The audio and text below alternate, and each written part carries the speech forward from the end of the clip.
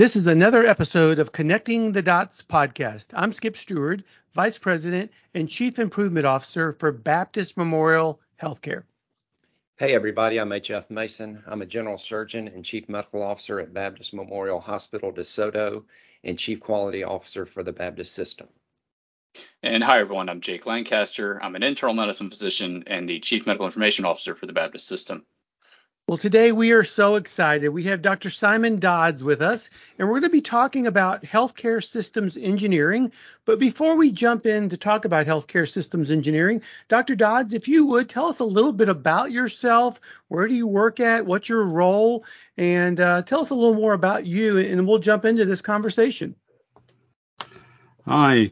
Good day, everyone, and thank you so much for this opportunity to join you and talk about a subject which I'm passionate about. I'll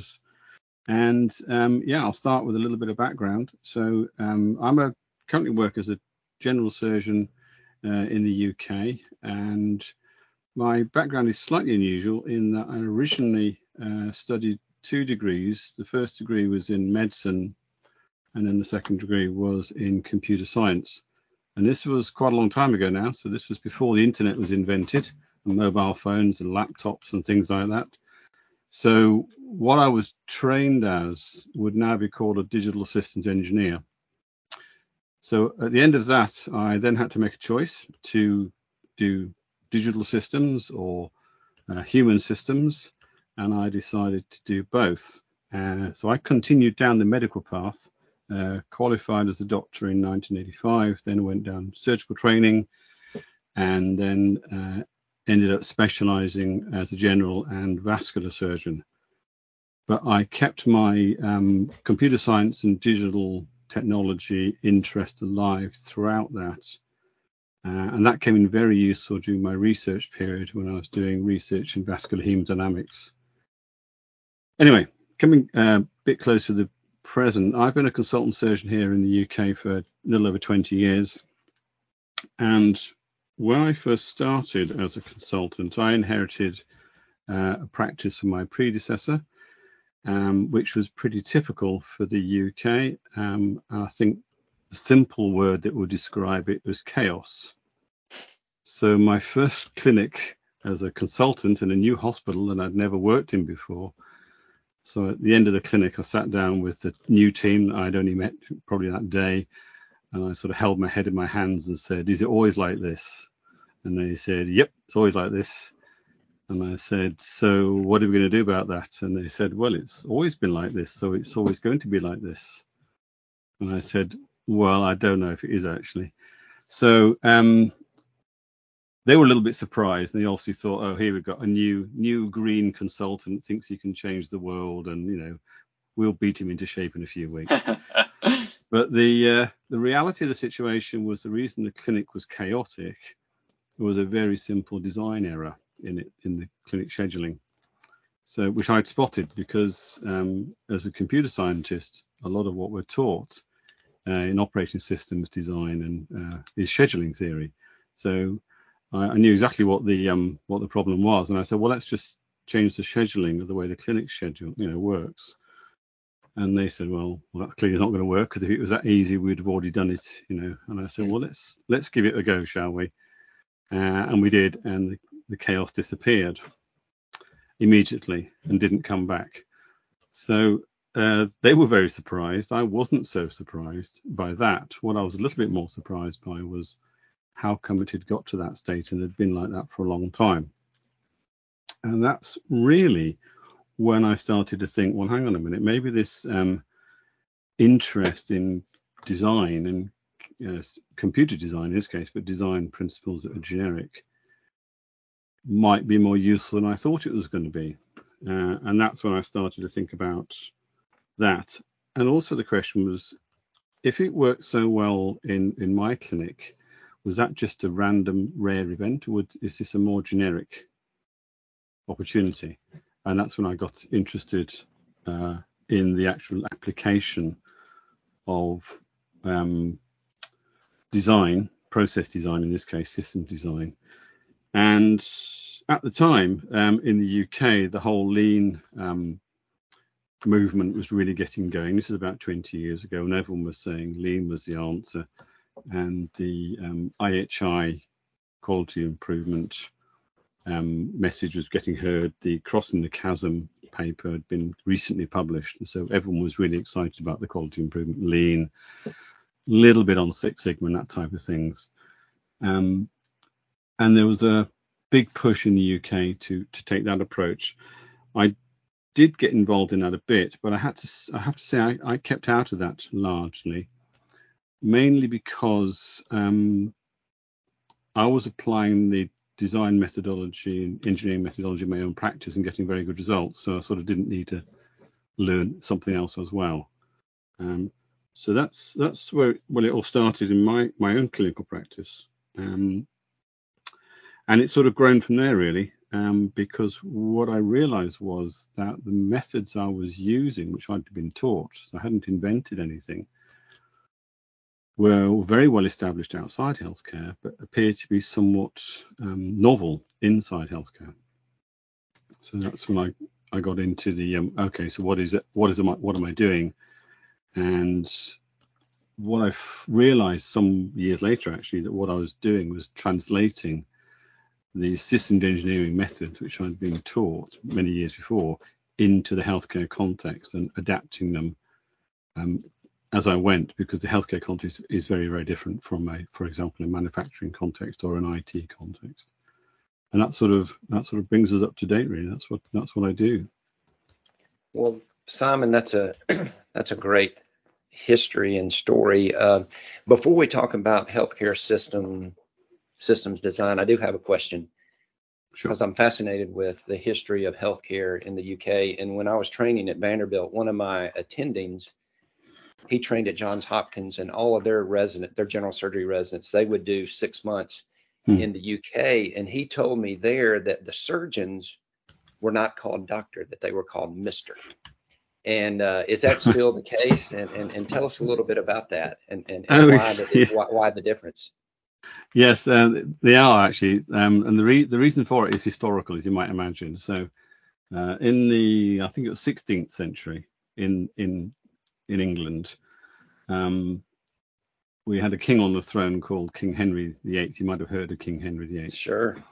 Yeah, and he was handing out royal charters, and one royal charter was handed out to physicians to create the Royal College of Physicians.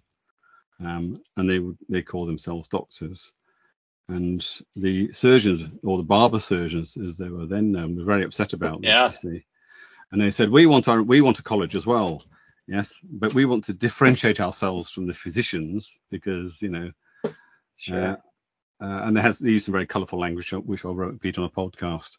And in order to and King Henry said, of course, you can have a royal college as well.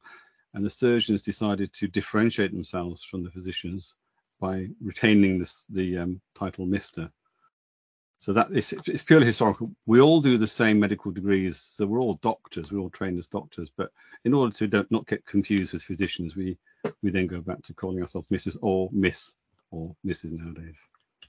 Okay. So HF, I was a little worried, when we started this, I have two surgeons against an internist, although, he's a computer scientist, which I fall into that category as well. But yeah, that's the way I've always thought of y'all surgeons, just as barbers that we send patients to cut up, and then we do the real medicine. Yeah, absolutely. Clever stuff. Yeah, exactly. You kind of clean up the mess afterwards. But talking about healthcare systems, we understand that a system is it's a collection of complex interrelated parts that are working together to try to achieve the aim of the system. When you're looking at whatever process or whatever system you're trying to improve or trying to set up, how do you approach? What's your method for doing that? To talk to us a little bit about that. Do you have a standard structured method that you use? Well, I actually have two, because I was taught two different methods which are quite different from each other. So in medicine, I was taught the standard medical model, which is diagnosis before treatment. So a a problem presents itself, you diagnose the root cause of the problem as far as you can. And then with that understanding of the root cause, then you can select an evidence-based medical intervention or surgical intervention, or a bit of both quite often. In engineering, it's just as rigorous a methodology, but it starts from purpose. It starts with the outcome and works backwards. Whether it is medicine, we tend to work from the problem forwards.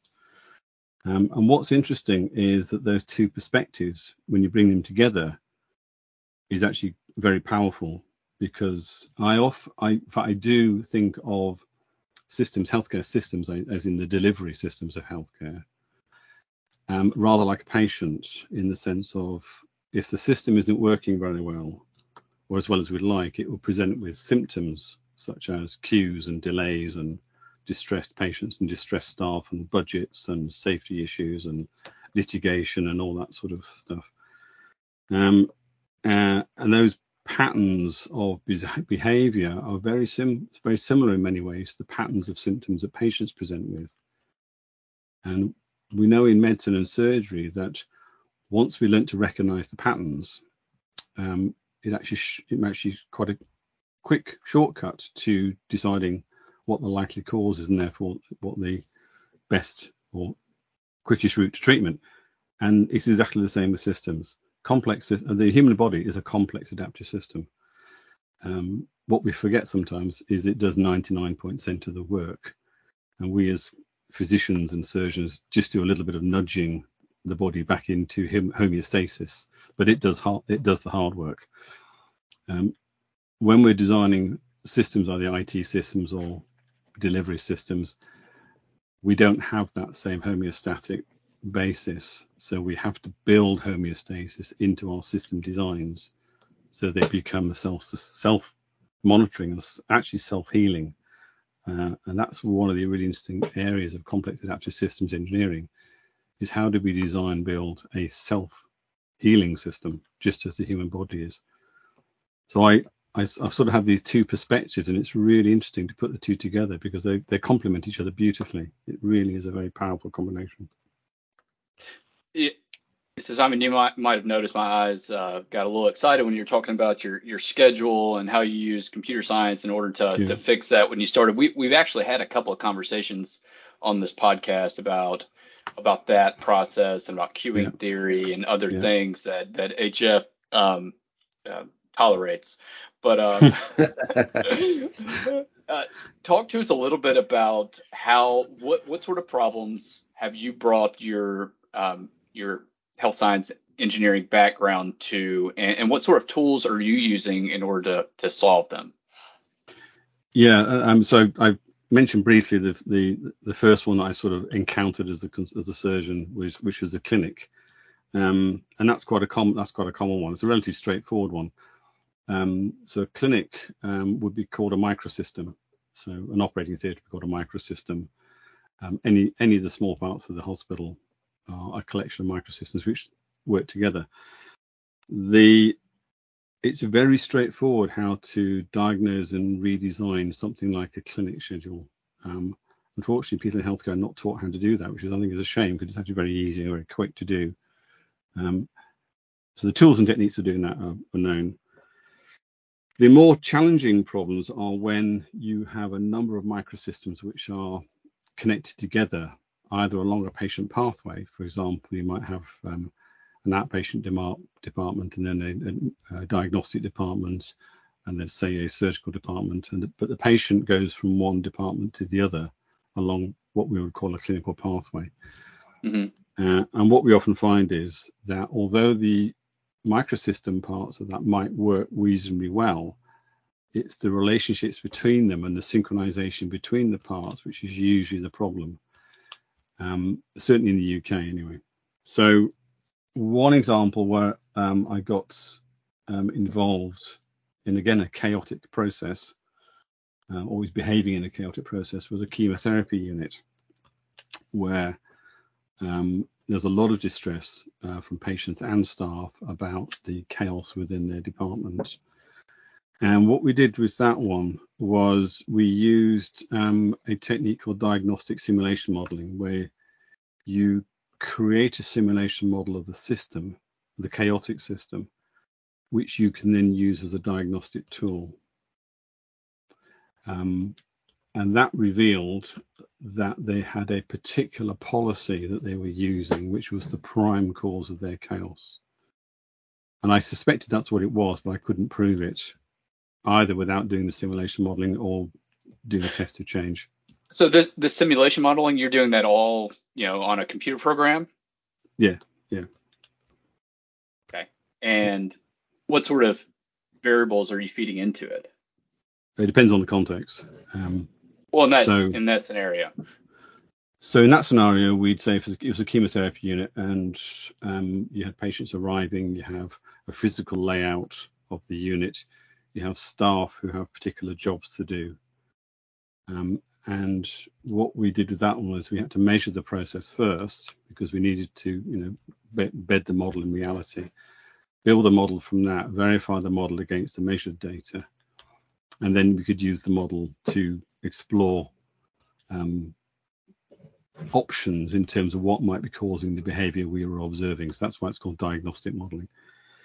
So the things you're measuring were like time to do various tasks, and then you'd feed that in almost to like a critical path type model to see where the weak points were, or what? No, that's a traditional way of doing it. Actually, it's a bit more interesting than that. Actually, what you do is you create a model of the system which is behaving like the system.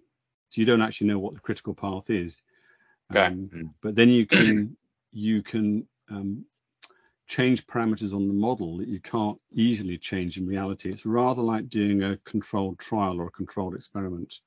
Very hard to do a controlled experiment in a real system because you can't fix certain variables, whereas on a model of a system you can. So that's that revealed that there was a policy which we thought was the primary problem. The policy itself cost nothing to fix. It was simple. It's a simple scheduling issue, really. In this case, it was a space scheduling issue rather than a flow scheduling issue. And what we then did is use the model to explore what would then happen if we changed the schedule. So it's like a predictive tool as well. And it said the chaos would go away. So we presented the results back to the team. This is a very, very characteristic story, and they said, well, that's not possible because if it was that easy, we'd have already done it. You see the theme here, right?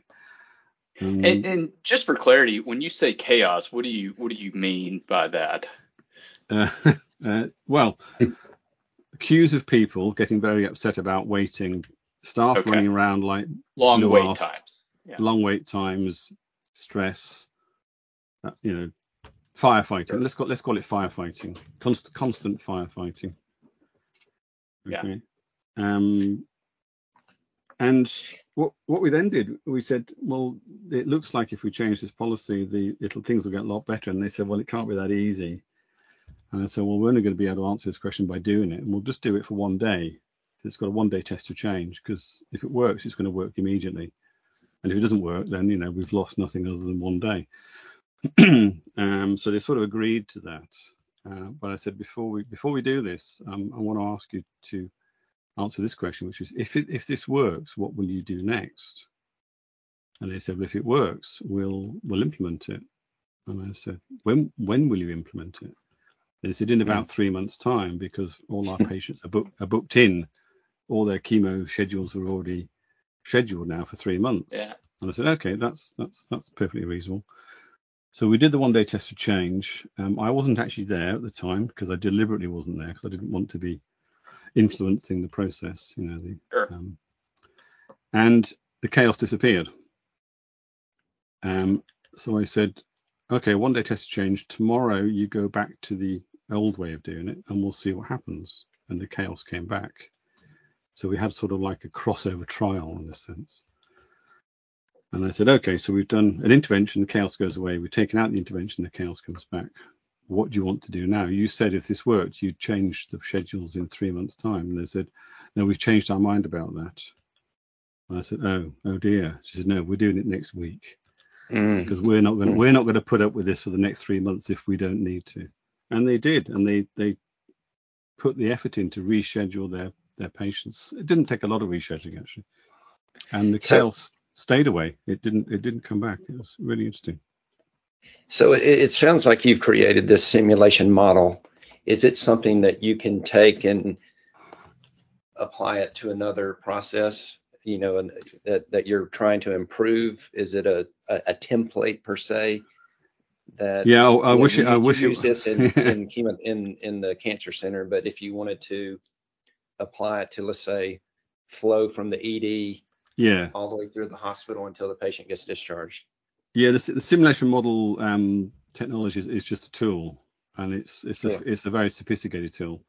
And one of the dangers is that, like in surgery, imagine you had someone said, I've read a book about heart surgery, and I'm really keen, and I've got some rubber gloves and a knife. So I feel I could probably make a pretty good job at this. And you and I would be saying, I think you might need a bit more training than just a bit more than enthusiasm and a rubber glove and a knife. And it's very much like that. So simulation modeling technology is very powerful, but you need to know how to use it to do it properly, because it's very, very easy to create problems doing it improperly. Anyway, the tools are generic, and you can apply them to anything, but that actually isn't the skill. The skill really is knowing how to map and measure a process in order to be able to build a model, because it's very, very easy to overcomplicate things to the point that you can't even model it. Yeah, and that's I think where the skill comes in, and that just takes time to learn how to do. And that kind of leads me to my next question. How important is it for you, like you said, to map out the process and to look at the value added steps versus the non-value added steps? Do you do that when you're looking at a process? Yeah, you have to start there. So the process starts with mapping. In fact, the sequence goes map, measure, model, and then you can modify, or you can design your modifications. So these are like designed experiments. One of the first interventions we implement is extending the measurement, so you can measure the impact of the change once you've made it. It's not just a shoot and forget process. And one of the advantages of modeling, you don't have to use computer models. It depends on the context. Some things you can do just with a piece of squared paper and a squeaky pen. Is you're making a prediction of what you expect the improvement or the change to be, and then you're comparing the actual change with the predicted change, which is called a validation test. And if you've done it well, you get pretty much what you predicted you'd get, which is very rewarding. And then you move into the last step, which is called the maintain step, which is you're saying, now we've got the improvement, we understand we've demonstrated we understand how our process works, and we've made the change and we've got the improvement. Now we can maintain that by building that into, for example, our standard work or standard operating procedures. So the modeling bit is just a one-off. You don't keep doing that. You don't need to keep doing that. It's a stepping stone. Yeah, I was going to say, so the measurement piece is really important, and I guess that's why your engineering background comes in handy. For me, I was trained in physics. We just assume everything's a sphere, a perfect sphere, and go from there. We don't have to measure anything. In a vacuum. Yeah. That's right. In a vacuum, there's no resistance. Keep it simple. But you have your unique background in computer science, and as well as your medical training kind of puts you in a unique situation where you're able to do that. There's not that many health systems that have that skill set embedded in it. Where do you see that changing? Do you see that more are using that sort of computer science and background in order to map these processes? We see a lot, in the healthcare technology space, development of new software, et cetera, but not as much on the system engineering side as I would expect. Yeah, it's a good question. I realize I'm unusual. I was very fortunate to have that background, but that is not typical, and expecting people to do 2 degrees in order to scale this up would be completely unreasonable. Yeah. So I think what's been challenging me for the past few years is the question is, can this proven approach be taught to people who work within healthcare, so that the embedded capability within healthcare organizations can be developed to the point where it's applicable. And I'm mainly talking about not using computer simulation models. I'm talking about using, the technology we have available, And that's really interesting, because what I've found is some relatively straightforward techniques. Once taught to the people on the ground, they learn them really quickly and they can apply them and get really good results really quickly. So while it may be necessary, or I think it will be necessary, to have a number of what you would call healthcare systems engineer within a system, you don't need very many of them. You just need enough of them to do that sort of system level architecture, engineering, design stuff. Most of the actual work happens at the front line and the microsystem level, using straightforward stuff. Yeah, and how much of your process improvement is drawing on your computer science background versus your medical background? Oh, that's a really good question. It's the medical background. It's I would say about 50-50, because what's interesting about the medical background is you have this very strong, I need to diagnose before I can treat. I need a diagnosis. Yeah. I'm not just going to go with, it's a headache, therefore I'm going to give paracetamol. I need to know what's causing the headache. So on the design side, because in engineering you're taught how to design something so it works right first time straight out of the box, you know what good looks like. So you know what good design looks like. So if you put those two together, you say, well, I'm looking at a process here which is behaving in such a way, and I can diagnose the design flaws here because I know what to look for. So the interventions are actually relatively few and relatively straightforward, but they're very focused, rather than, let's just try this to see what happens, which is a bit more like how traditional quality improvement works. Yeah. Well, we wouldn't do that with patients. We wouldn't go around saying, I'm going to try out this operation on you that I've never done before, just to see if that improves your health. We'd be very quickly called up to talk to a lawyer or somebody if we started doing that sort of thing. Yeah. Simon, when you're looking at processes and improving a process or a system, talk to us about the importance of recognizing waste and trying to remove waste. And I know that there's some non-value added steps that we absolutely you can't get rid of, but there are many that we can get rid of. Yeah, and that's again, it's a really good point. While I don't go on a waste hunt, I know that a poorly designed process will be wasteful, i.e. inefficient. So for a good example, if a process is designed in such a way that errors can creep in quite easily, and you can imagine all the possible ways that can happen, those errors require effort to check for, detect, fix, and correct, which all requires resources, which is a form of waste.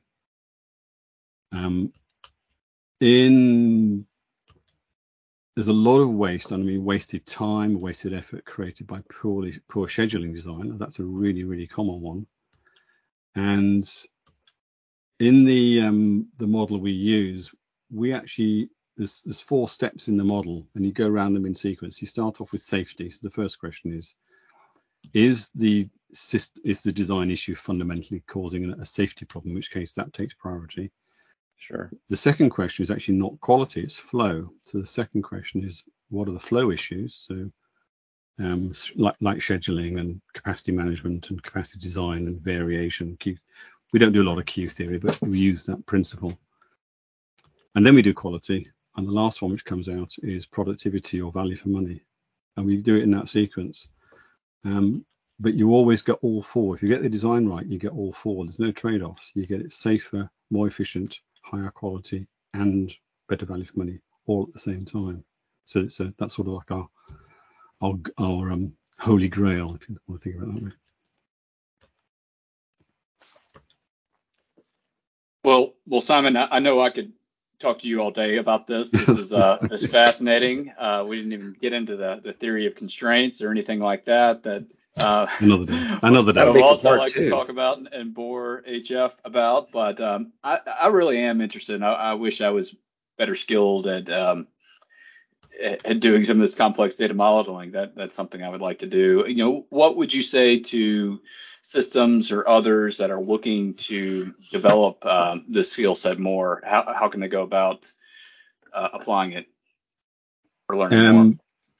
The system engineering has got a very well designed framework. It's a multi-level framework, and you don't start off as a systems engineer. You start as what's called a component engineer. So you learn how to design and build and fix components of systems, and then you learn how to design components to work together. And the systems engineering, or integration engineering, as it's called, is sort of like a skill that you develop over time. So I'd always recommend start with where you are, and the quality improvement and lean and Six Sigma theory of constraints and all those really well tried and tested techniques are a great foundation to build on. But you need that foundation in place first before you can start to build the systems engineering capability on top. Yeah, you need to start off reading what's the book with Herbie in it, Jake? Have you read that? The Goal. Yeah. The Goal. Oh yeah, The Goal. That's a good book. Yeah, and the dice game. The dice game is really quite useful. That one. Sure. Yeah, I use that a lot. Yeah. Nice. Well, thanks again, and thank you everybody for listening to another episode of Connecting the Dots. Remember, if you follow the link in the show notes, you can redeem this episode for CME credit. Thank you, Simon. It was a pleasure.